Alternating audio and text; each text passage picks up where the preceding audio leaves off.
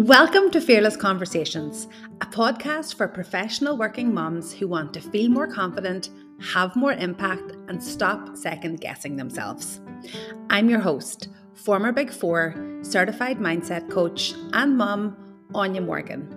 Listen in to learn how to feel more self-assured, how to own the value you bring in your role, and how to deal with challenging situations easily and drama-free.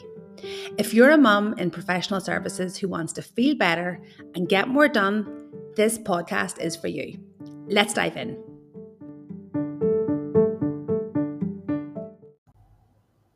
Hello and welcome back to the podcast. I hope you had a great summer. I did have a great summer, and now I'm also looking forward to getting back into my normal scheduling, my just normal day to day. I love September. It feels to me really like January. So like new pencils, back to school, back to routine. And I hope you're feeling in that similar fresh September frame of mind too. Today I want to talk about imposter syndrome, which in my head, I kind of feel like imposter syndrome is the opposite thing to confidence. And if you're listening in to this podcast because you want to feel more confident, you want to feel like you're more of yourself, then I think it's likely that you do feel imposter syndrome, at least sometimes. So let's just go back and define what it is, that we know what we're talking about, and put it into a structure. Imposter syndrome is a pattern of thinking where we doubt our accomplishments and feel like a fraud, despite evidence that we're not a fraud. So the people who experience imposter syndrome, they very often believe that they didn't deserve their achievements, that they've got there by luck or fluke, or that they've fooled people into thinking that they're more capable or intelligent than they actually are. And so they attribute what they have succeeded in reaching to outside things. So luck, right time, right place, a particular person, but they won't kind of own their own skills and efforts as instrumental in getting them where they want to be and where they now are. And they'll have a fear of being exposed, that others will finally realize, oh, they're not who we thought they were. The skills and abilities that we thought they had, whereby we landed them into that spot, they didn't have. So I'm going to take it away from them. So how I see imposter syndrome coming up the most is, I think there's a few buckets we can put it in. The first is career doubts. So not believing you're worthy of the position you have, downplaying the achievements you have, like I said, attributing them to external things that aren't really your own skills or hard work or expertise and experience. The other one is comparisons. So constantly comparing yourself to the people that you work with and finding that you come up short despite having very similar experience, qualifications, achievements. Your default thinking might be that other people are more capable and competent, and that leaves you feeling a bit insecure and putting a question mark over your capabilities and competence. The other thing where I see it is perfectionism. So it's striving for absolute perfect performance, to feel like you can kind of outrun your own fear that you're not good enough by, okay, if I can just make it watertight and perfect and really nail all these things down, then I can eliminate all those mistakes or shortcomings that might shine a spotlight onto these imposter syndrome feelings that I'm feeling. So I want to eliminate those and just make it perfect. Then there's the fear of being found out. It's like, okay, yes, I did do a really good job on that last transaction, but this next one will surely expose me. This one is going to be the one where I expose myself, where I'm going to blow myself up. And this fear of being found out creates anxiety and stress, which can lead to the perfectionism, or it can also lead to overworking. So again, overworking can kind of be like perfectionism, this effort to prove yourself, taking on more to demonstrate competence, to prove your competence. And the other thing that I see very regularly too is self-dismissal. So what I mean by that is, if I if we're talking about something, say that you're very good at, and we drill down into it and like notice what specifically you did or what skill set you brought to the table that created an outcome that was a really good one, the imposter syndrome side will kind of have us like batting that away and being like, oh, but doesn't everybody do that? Or that isn't a big deal. It's kind of like downplaying what you're good at. So this this kind of thought pattern, that's imposter syndrome, which affects, I think, almost everybody, and it's regardless of their actual level of competence or their accomplishments or what they're capable of. It's That's how it shows up. It shows up in other ways too, but those are the ones that I would see most commonly. And I want you to really take that in here at the top of this podcast where we're going to be discussing imposter syndrome. It's a pattern of thinking, and it's not indicative of what you actually are. So, what I want to dive into is where it comes from. Why is it that so many of us who are competent and skilled and good at what we do believe that we aren't, or that we never were, and manage to hoodwink everybody to get where we are? And what makes our skills and expertise and experience and competences so easy for us to negate? Like, what is the root cause of imposter syndrome? Because I mean, there's a lot of mindset work you can do that will definitely help with imposter syndrome, but it's like anything. I think if you don't know the root cause, like where is it coming from to begin with, I think it's harder to solve and much easier to solve when we know the root. So I want to take you back to when I first worked with a coach. I was back to work after maternity leave and feeling like I was really failing on all fronts. What's discombobulating to think about this time is how no one else would have seen me that way. They would have said that I was managing very well. I didn't feel that way. I felt like I was hanging on for dear life. I felt all the imposter syndrome. I thought I wasn't a good mum, even though I looked like a good mum. I thought I wasn't a good employee, even though I looked like a good employee. I felt like I was hoodwinking people. I did not feel like I was kind of in grip or in balance of where I should be on either fronts. And very early into working with a coach, and I've told you about this particular kind of mindset revelation that I had before, but I realized the way that I was using time at work was really bonkers and rubbish. Like the way we used all the hours that we had in the day, it was just BS. Like we're sinking hours into meetings that achieved little, if anything, swathes of time devoted to performative, just office shenanigans that didn't move the dial on client work, didn't move the dial on giving value to clients or building up a pipeline or build a team or meaningful learning and development. They just were like performative, sitting in rooms, going through motions. But at the end of that procedure, the outcome was almost nothing. And I saw this pretty early on, and I saw it very, very clearly. And time was really my scarcest resource in this time of my life. And I was squandering time away to the way that we did things in the office. Because of this environment and these shenanigans that produced very little outcome, I was wasting time. And that was because the way I had learned to work in my 20s, so pre-kids, pre-marriage, at a time when, most of my friends worked with me, we were having the crack, we went out very often. I could work 70 hours a week without really any terrible consequences. And so I hadn't questioned the way I had learned to work as I was learning it. But what I saw when I was sort of challenging my beliefs, challenging how I did things, was the way that I was working was entirely at odds with the way I like to do things. So, the way I like to do things is figure out what's important, make a decision about that important thing, and execute the decision.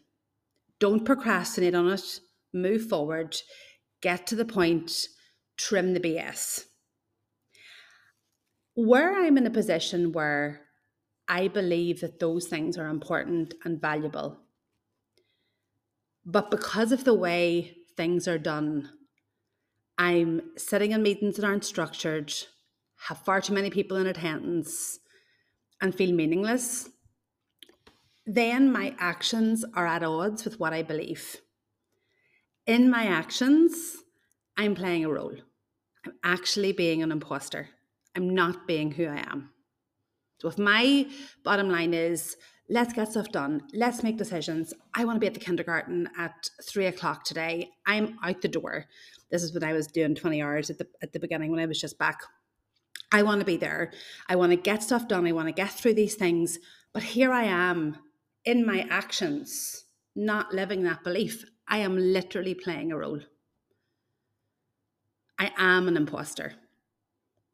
And meanwhile, I'm worried about how much time I have. I'm worried about how many hours there are in the day, but I'm not on my own side with respect to the actions I'm taking. I'm participating in these shenanigans that we put under the umbrella of, oh, that's just the way things are done. I am an imposter when I do that. When the conditioning of the culture we're in, and by conditioning, I mean the prevailing norms in the environment, when the way things are done, you could call them that, has us acting in ways that aren't aligned with what we really believe to be true, then we will feel like imposters because we are imposters. If I have somebody in my team who comes in and tells me the things that I believe to be true, so, oh yeah, I like to make decisions, I like to execute them, I like to get things done, I like to put a break on procrastination. I like to trim off all the BS. I like no shenanigans. Clients adore that. I would adore that. But here I'm sitting clamping that down and delegating that to the way things are done. I am being an imposter. When we play a role like this, we're being imposter syndromes, and imposter syndrome comes from being an imposter.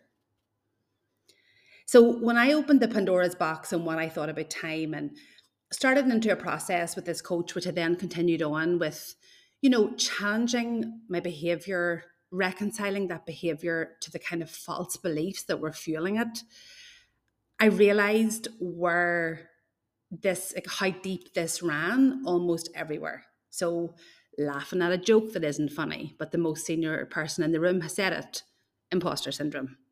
Not correcting what someone more senior than me has said that I know to be partially incorrect, but I don't want to piss him off in front of the board.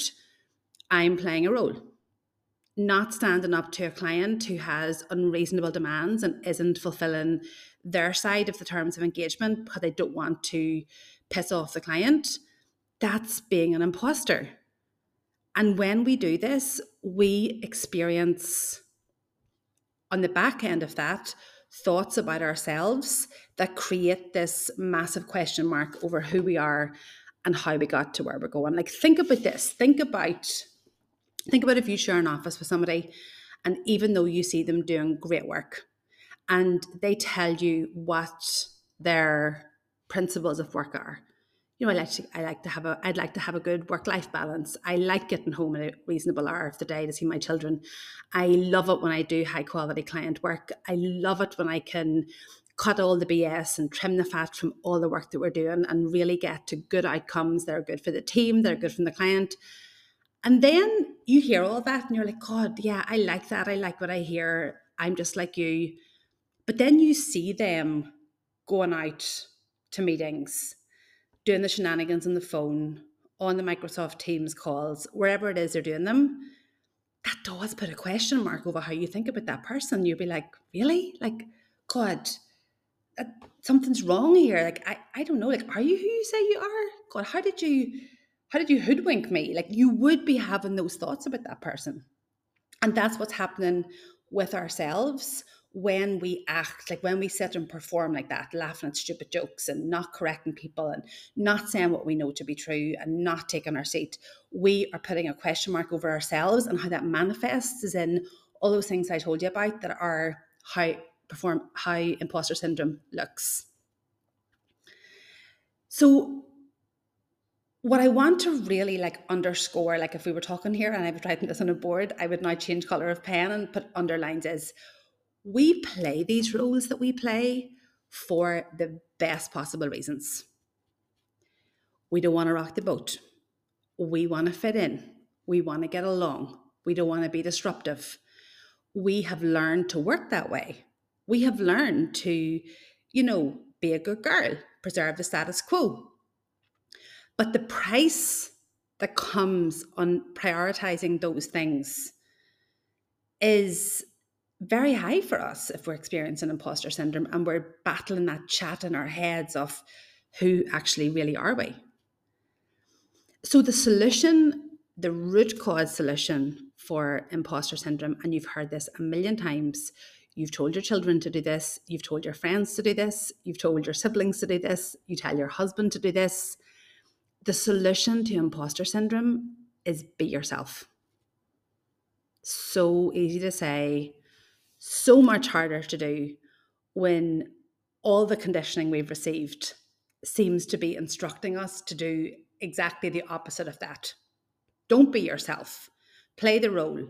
Laugh at your man. Cajole your man. Make sure you don't make your man feel inferior.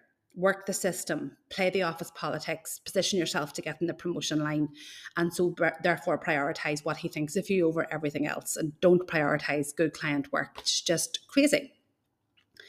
So for me, when I started to be myself, this started with how I was using time, like I told you, how I was presenting myself for how I used my time. So where I was the organizer of a meeting, I put a lot of thought into how I structured meetings, what I needed from people, what follow-up we'd need to have. I very often realised we didn't need to have a meeting at all, even though my default response would have been set up a meeting, cancel the meeting. Sometimes it would have been just, here, can you meet me at the coffee machine in 5 minutes and we'll run down the planning for whatever. Like we do, we pre-plan a meeting and then we're all aligned before we bring the team into it. And then other times, because the conditioning runs deep, you'd find yourself back, or I'd find myself back in a 90-minute meeting, unstructured, overpopulated, free for all. And how I felt on the other end of those meetings, it wasn't good.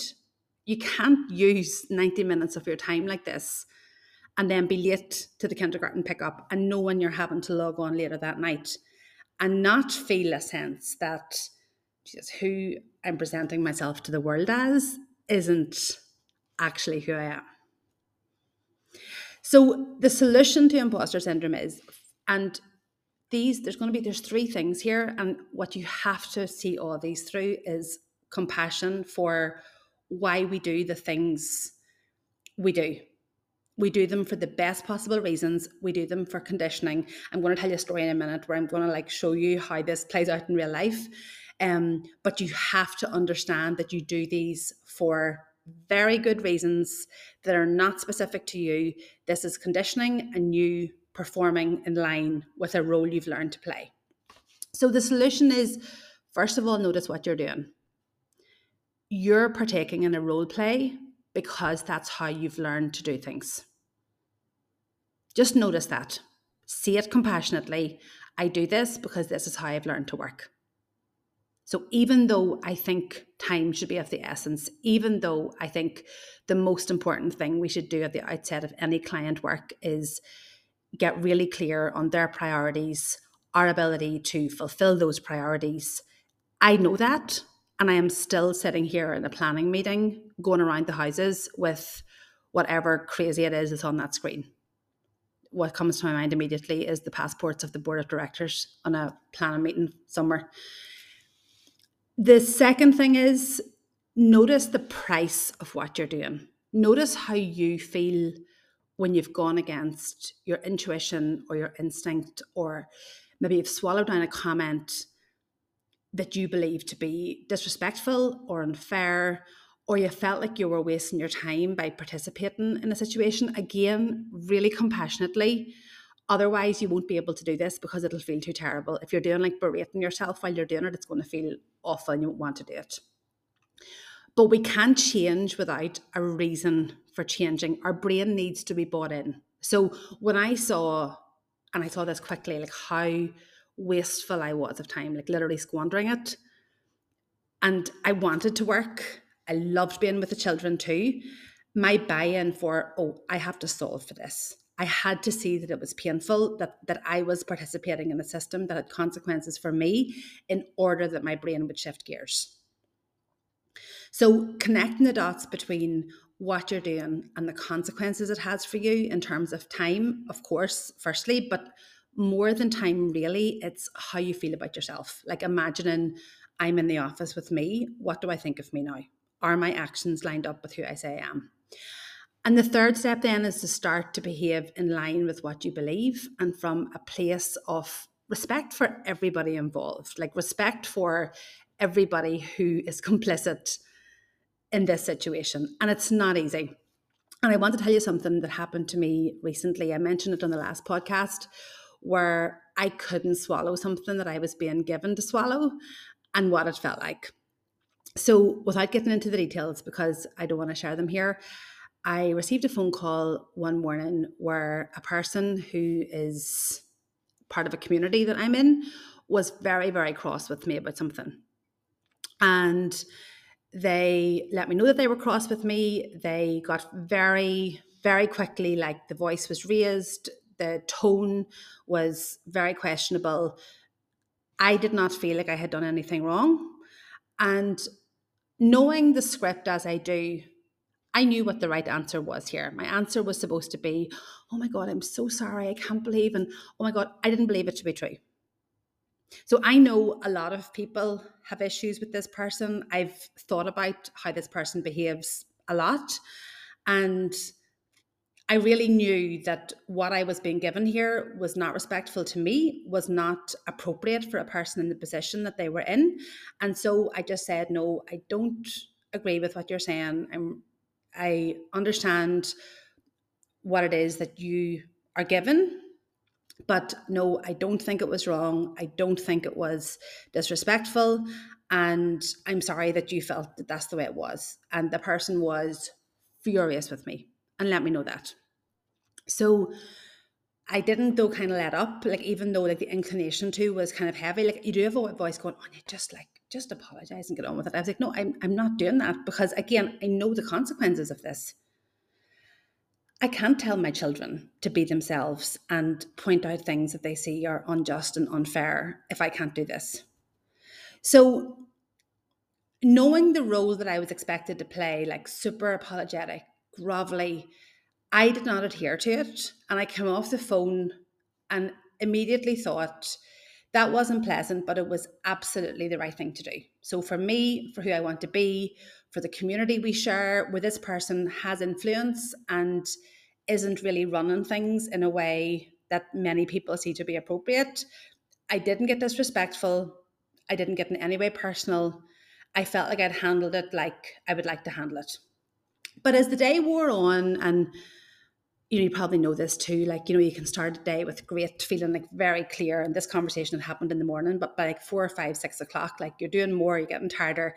As the day wore on, I noticed I was starting to get really, really uncomfortable with this conversation and how it had gone down. And I had this like, the sentence in my head would have been, I'm in trouble.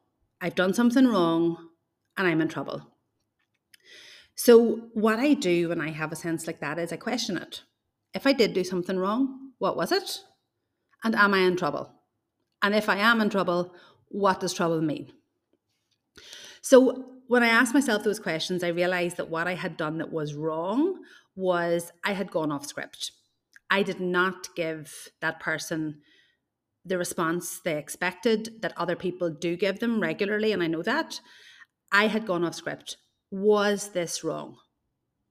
And what I want to say to you is when I'm challenging my own thoughts and like thinking about myself in this way, I find it sometimes really difficult to opine on myself because when I'm in that kind of, oh my God, I've done something wrong, I'm in trouble, I believe that that's true for a second. So what I do is I imagine that somebody else that I know and like and respect is telling me this.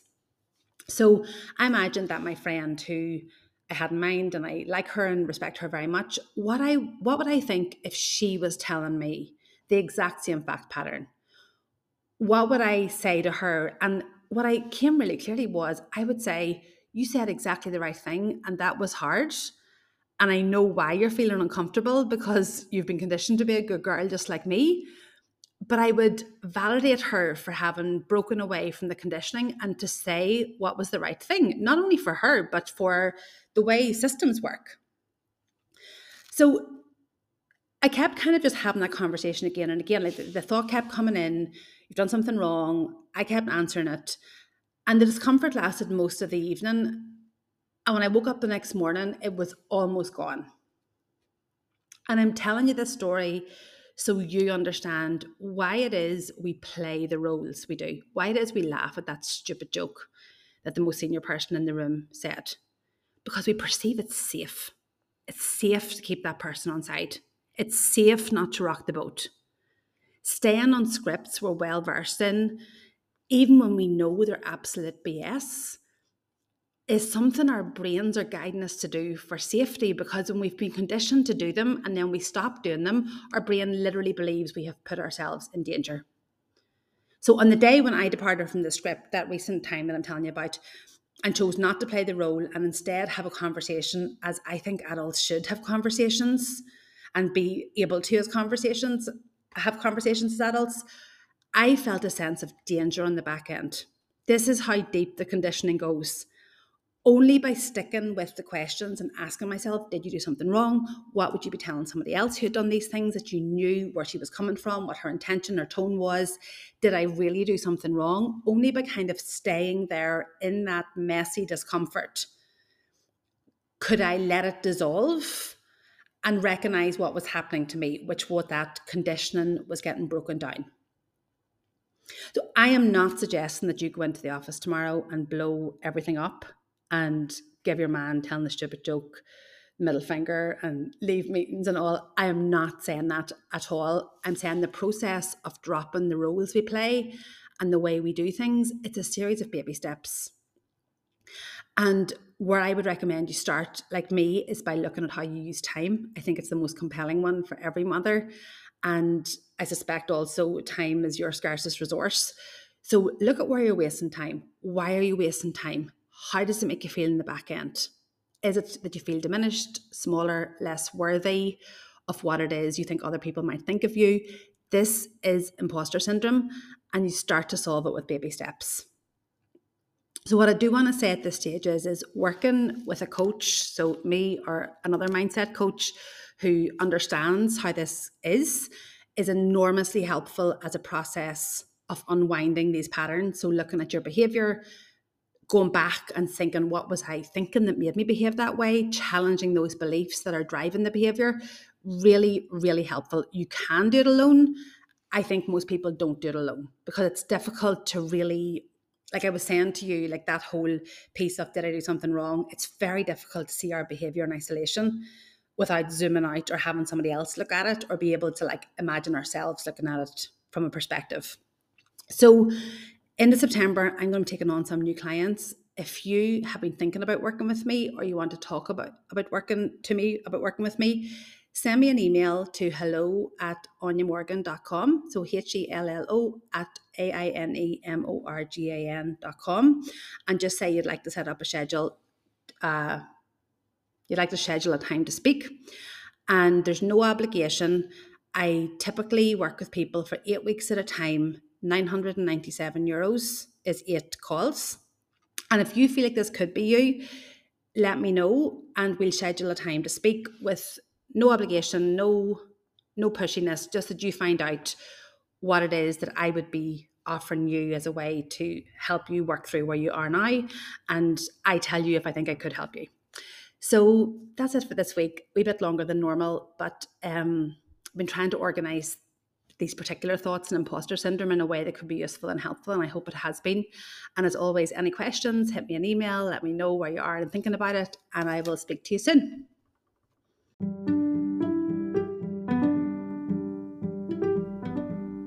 Thanks for listening. If you liked what you heard today, I want to invite you to click subscribe so that you hear any future episodes of this podcast as they drop. Also, if you heard me say something today that you think would help another woman that you know, then please be sure to share that podcast with her, and I'm sure she will be so thankful. Speak soon.